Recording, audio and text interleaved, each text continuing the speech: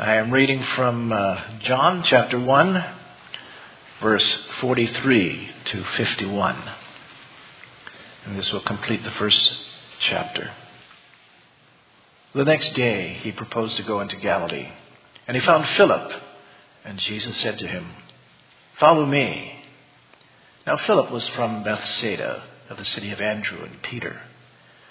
Philip found Nathanael and said to him, "We have found him of whom Moses in the law and also the prophets wrote, Jesus of Nazareth, the son of Joseph."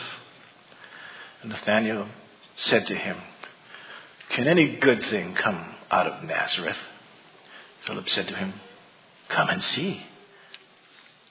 Jesus saw Nathanael coming to him, and he said, "Behold, an Israelite indeed, in whom there is no deceit." Nathanael said to him, "How do you know me?" Jesus answered and said to him, "Before Philip called you, when you were under the fig tree, I saw you." Nathanael answered him, "Rabbi, you are the Son of God. You are the King of Israel."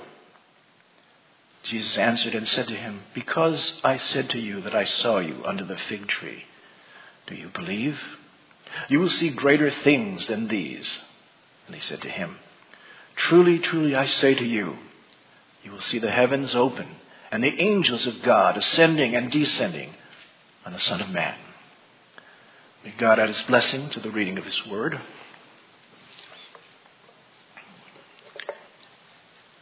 Let's pray. Father in heaven, thank you for this time that we have to open the scriptures and look and see what you have for us. It's always great to know Jesus better and to find the words that perhaps open up some things about him that we probably already know, but we maybe don't have as much a conviction, or maybe just don't see the depth of what he does for us and knows about us. So I just pray that this will be a good time in which you will galvanize the body of Christ and help us to do the things that you've called us to do. We pray this in Jesus' name. Amen. Please be seated. This morning I woke up and I had a stiff neck. And I still have it, sort of. So I guess I have to be counted among the stiff neck generation.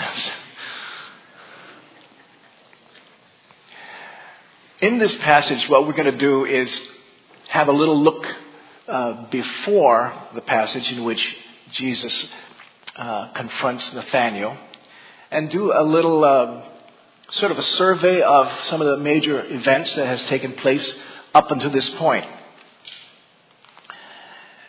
So, from the very beginning, Matthew chapter 1, we have the genealogy of Jesus. And you say, well, that's the part I usually skip when I read this, scriptures.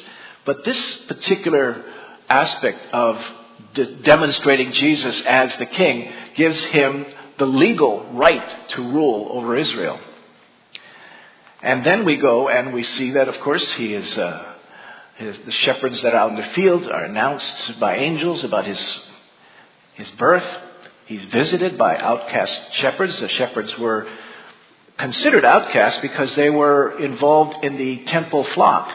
And even though that was a privilege to shepherd the temple flock, they were not allowed to take the flock or take some of the lambs and actually offer a sacrifice for themselves. So they were considered actually unclean by the Pharisees. But it's interesting how God reaches down to those that are the down and out, the ones that are ignored by those that are in high places, and he reaches down to these shepherds to let them see his son. He's worshipped by the Magi, the wise men from the east. And at his baptism, we find that we hear the voice from heaven saying, "This is my beloved Son, with whom I am well pleased." And of course, this gives him the divine right to rule, the voice of the Father speaking and putting his approval on his Son. And then, of course, the temptation of Christ. He's tempted by Satan. And one of the things that Satan tries to tempt him with, of course, is all the kingdoms of the world. And so he takes him up to a high mountain. And we figured that the mountain is probably Mount Hermon. So this is an actual scene from Mount Hermon looking down And he says, I offer you all the kingdoms of the world if you just bow down and worship me. You think about that. Satan actually wants the Son of God to worship him. I mean, talk about how twisted his mind is and what he actually thinks about himself, that he might actually be worthy of worship.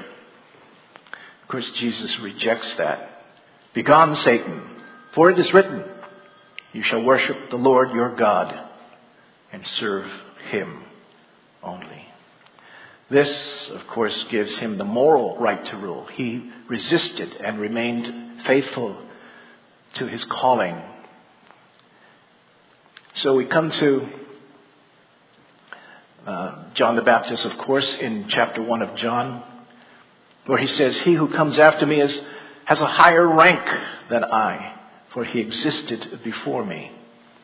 So even John recognizes that Jesus is indeed special, that he's beyond what John is. And even the idea of Jesus' pre-existence before John was born, even though John is 6 months older than Jesus. So, we find this confrontation coming about in the first chapter of John. The fact is that when the Pharisees come up, or these religious leaders come up to question John the Baptist, they've already sort of taken part in some of the things that he has already done. He's been baptizing, so they had come for baptism. And he rebukes them for it, saying that they're a brood of vipers. And now they have decided, and what happens in that stage of being part of the group, the Pharisees have come to a point of saying this is a significant movement, and that in this we need to find out a little bit more about this man named John, this baptizer. And so this is actually the second stage of their investigation, where they must now ask him some questions. And so they say, who are you? And he knows what they're actually going after. And he answers them specifically, I am not the Christ. Of course, if he's not, then they have a number of other options. Are you Elijah? Are you the prophet, as predicted by Moses in Deuteronomy 18? And each time he responds to the negative, I am not, and no. It seems like each time he responds, it's a little shorter, more terse response. So who is he? He explains clearly, I am a voice of one crying in the wilderness, make straight the way of the Lord. His job is to prepare the way for Messiah. But notice that the word Lord there in the Isaiah passage is actually Yahweh. That means he's preparing Yahweh's way. That means that Jesus is God, fully God. And although there are many cults that say, oh, Jesus is he's a created being, say the Jehovah's Witnesses. He's the Archangel Michael and so forth, that he can't possibly be Jehovah, but he is.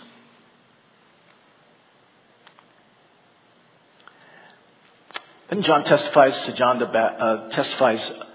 to Jesus as the Lamb of God. Behold, the Lamb of God who takes away the sins of the world. And at that point, he gives the option for his disciples to go and follow. He doesn't actually tell them, go and follow him. But apparently some break off and go and seek Jesus, desiring to be a disciple of his. Interesting, though, as determined and as clear John is about who Jesus is, and as convinced he is about this man called Jesus, that he is the Lamb of God. I mean, he says that several times. There's no doubt he knows who Jesus is. And yet, there's some doubts that creep into John's thinking as he's arrested and he hears about Jesus, and Jesus doesn't seem to be moving toward taking over and ruling over the Roman Empire and bringing about the kingdom, because that's what they were preaching. Repent, for the kingdom of heaven is at hand. John preaches it. Jesus also preaches it. And then his disciples preach it. but it doesn't look like the kingdom is coming. And so he has some doubts. He asks, are you the expected one, the coming one? Or shall we look for someone else? And Jesus answers back through his disciples. And blessed is he who does not take offense at me. I think the Lord knows that we are weak people. There are times that even though we know the scriptures, we know who Jesus is, we can fall into doubt. Even John apparently had some doubts later on. John's disciples come up and they ask him this rather interesting question. It seems strange. I mean, if you read this passage and they're coming up so that they can, offer themselves as potential disciples. But they don't say, Lord, Master, Rabbi, we'd like to be one of your disciples. Would you accept us? Instead, what do they ask? Rabbi, where are you staying? Holiday Inn. That's not actually what they're saying. They're actually asking to be his disciple. But you see, in Jewish culture, you just cannot be that forward. You cannot just approach a teaching rabbi and ask, can I be your disciple? Because that's just too in your face. It's just not proper. And so the proper way to ask is this. Rabbi, where are you staying? Jesus knows exactly what they're asking. Now, he has two ways of answering. If he says, none of your concern, that means he's rejecting them from being disciples. But if he says, come and see, that's his way of accepting. That's how rabbis would accept the disciples once they ask that question. And so the background is very interesting, how they have a certain protocol in which they are able to approach and become a disciple of a rabbi. So he's got some fishermen as disciples. And I'm going to jump to something else. There's a prophecy found in Matthew chapter 2. A prophecy that some people don't quite get or wonder about. There are 4 prophecies actually found in Matthew chapter 2. But this is the one at the very end. And it says, and he came and lived in a city called Nazareth. This was to fulfill what was spoken through the prophets. He shall be called a Nazarene. Now, if you look at this, when you read the New American Standard, anything from the Old Testament, if it's a quote, it'll be all in caps. Do you see all in caps here? No. No. So, is this from the Old Testament? Because it says, spoken through the prophets. And you won't find this verse in the Old Testament. So, why does Matthew say that this has been fulfilled? What is he saying? Did Matthew make a mistake? Liberal Bible scholars would say, yes, he made a mistake. It was wrong. Some say, well, Nazarene is actually another way of saying netzer, the branch of Isaiah 11:1. That those two are connected. But most Hebrew scholars will say there's no real connection between the word Nazarene and netzer, or branch. So we're still kind of stuck as to what is being stated here. What is Matthew trying to say about Jesus? Well, the key is that there's an S at the end of prophet. Did you notice that? Just highlight that for you. Why is that important? Well, part of Bible study is observing very carefully. It's plural because this is what is called a summary prophecy. That means there's more than one prophet speaking this, saying this. So it's a summation of what had been said in the Old Testament. And what was said, the concept is very clear. We see a number of places, and this is perhaps the most obvious. Isaiah 53 verse 3, he was despised and forsaken of men, a man of sorrows and acquainted with grief. and one from whom men hid their face. He was despised, and we did not esteem him. The picture from the Old Testament is that the Messiah, when he comes, he'll actually be despised by men. And so that's why when Jesus comes up to Nathanael and he's going to address him, and of course Nathanael has this response. Remember? Philip found Nathanael and said to him, "We have found him, of whom Moses wrote, Jesus of Nazareth." And of course, Nathanael's famous response, "Can anything good come out of Nazareth?"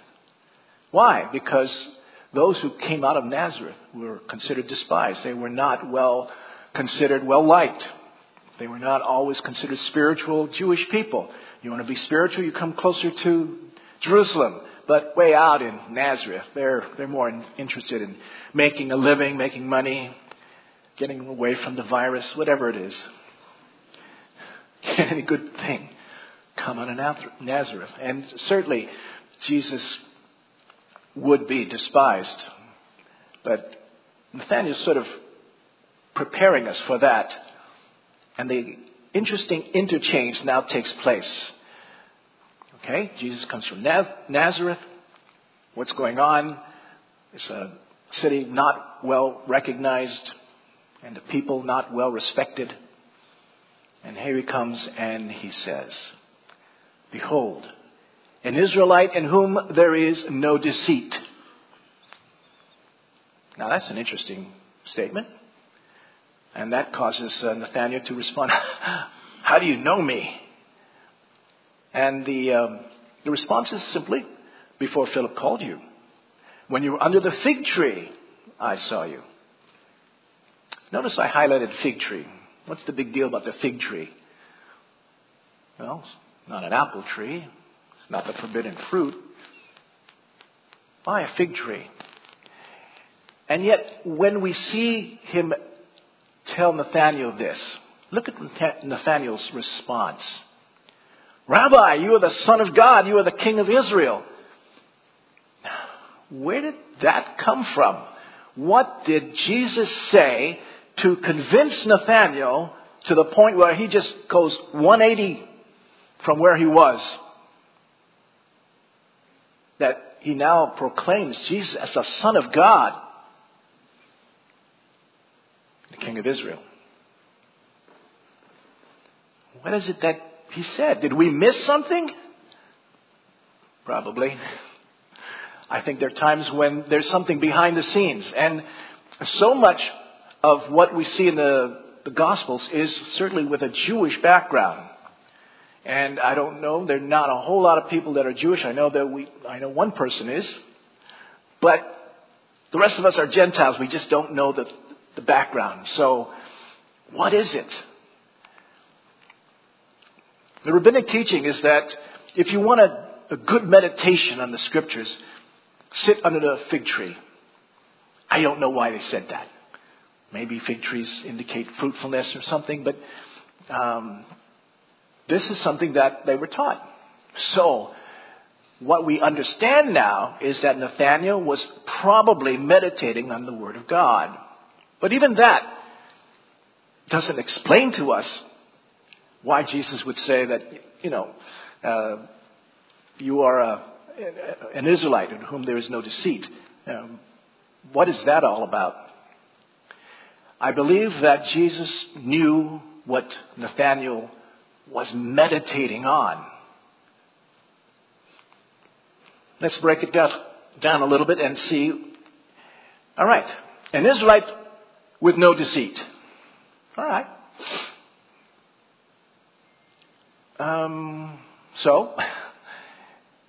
Who's the first Israelite?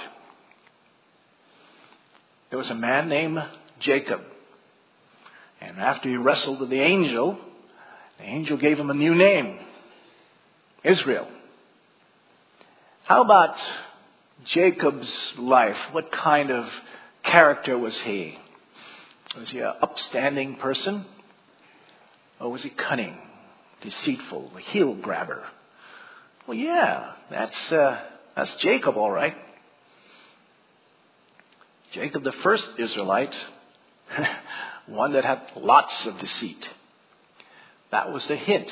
That's what caused Nathanael to realize Jesus knew what he was meditating on, because he was meditating on the life of the patriarch Jacob. See, not a stretch. Are you stretching a bit? No, I think it's confirmed. What we see is Jesus also saying, truly, truly, I say to you, you shall see the heavens open and the angels of God ascending and descending on the Son of Man. Where's that from? Whose life was that from? Jacob. It's like, that's it. He's confirming to us, Gentiles,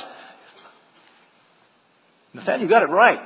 I knew exactly what he was meditating on. He's meditating on the life of Jacob. So that becomes the reason why suddenly Nathanael turns around and goes, oh, you are the Son of God. You are the King of Israel. There is no doubt. And I think that's one of those interesting things that we tend to miss as Gentiles. We go right past that going, oh, okay, fine. Now, what's all this about? Jesus knows his men. He knows Nathanael. He knows what Nathanael was meditating on. And he chooses his 12 out of a group of people that, if we're honest, we might not want to choose these individuals. Think about it. Matthew. What was Matthew? Oh yeah. He was one of the higher ranking tax collectors.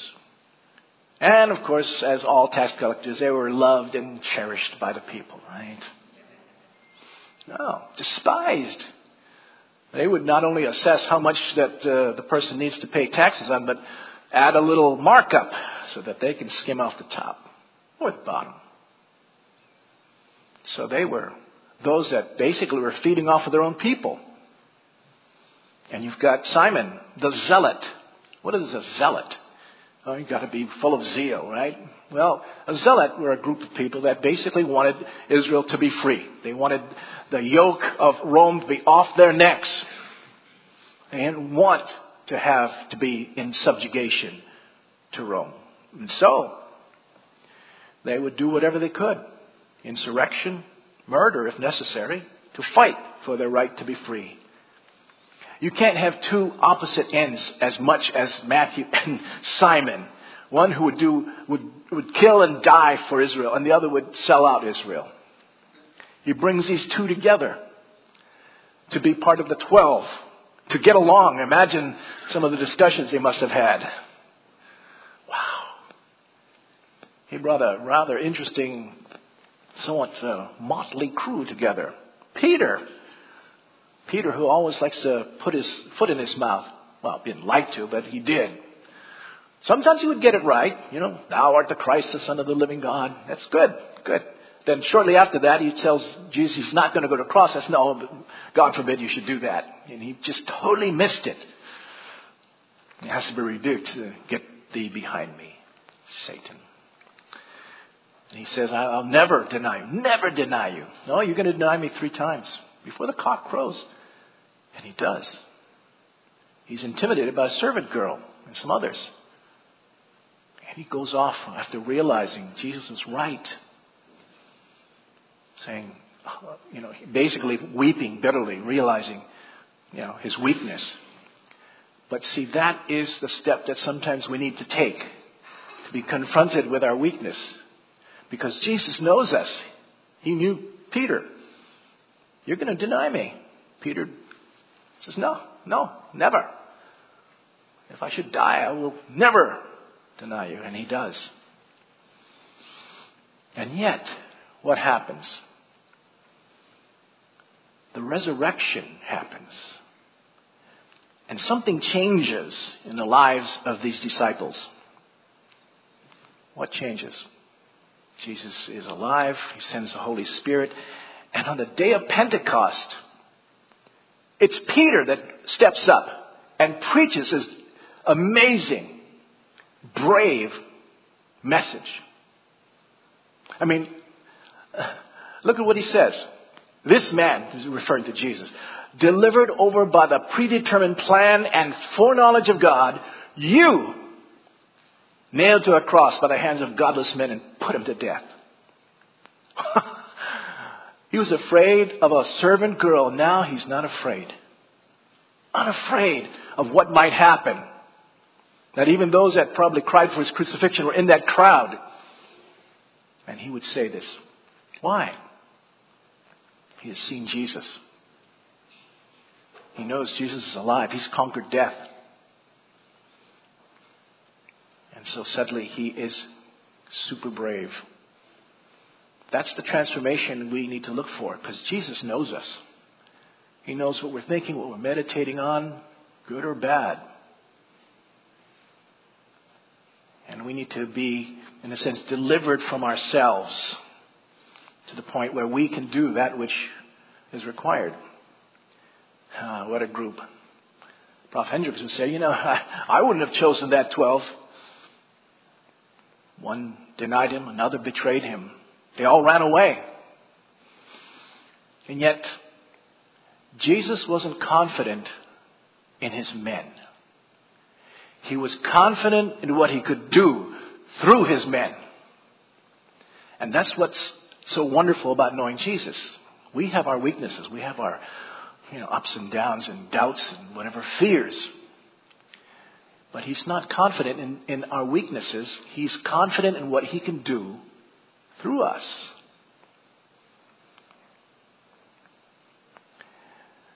This is a little part of my Sunday school lesson, so I thought I'd throw this in. At the end of chapter 2 of 2 Corinthians, after describing this rather interesting impact that we are a fragrance of Christ, and it affects everyone. From some, it'll affect them like an aroma from death to death. And for others, it'll be like an aroma of life to life. For some, they'll reject us. They'll step back and they go, I really don't want to have anything to do with you. And you might have met someone like that, or lots of them. You start talking about Jesus and they're trying to find the door out. And others will be curious, interested, because there's something attractive about what you're saying and what you believe in. And so he asks the question, who is adequate for these things? And the answer is found in the next chapter. And I love this verse. Not that we're adequate in ourselves to consider anything as coming from ourselves, but our adequacy is from God. This is what makes us able to do that which we normally think we can't. There was a time back in high school when I had to do an oral report. Now, you must have had to do some oral reports at various times. Stand in front of the class, read your report. Good thing I didn't have to memorize it.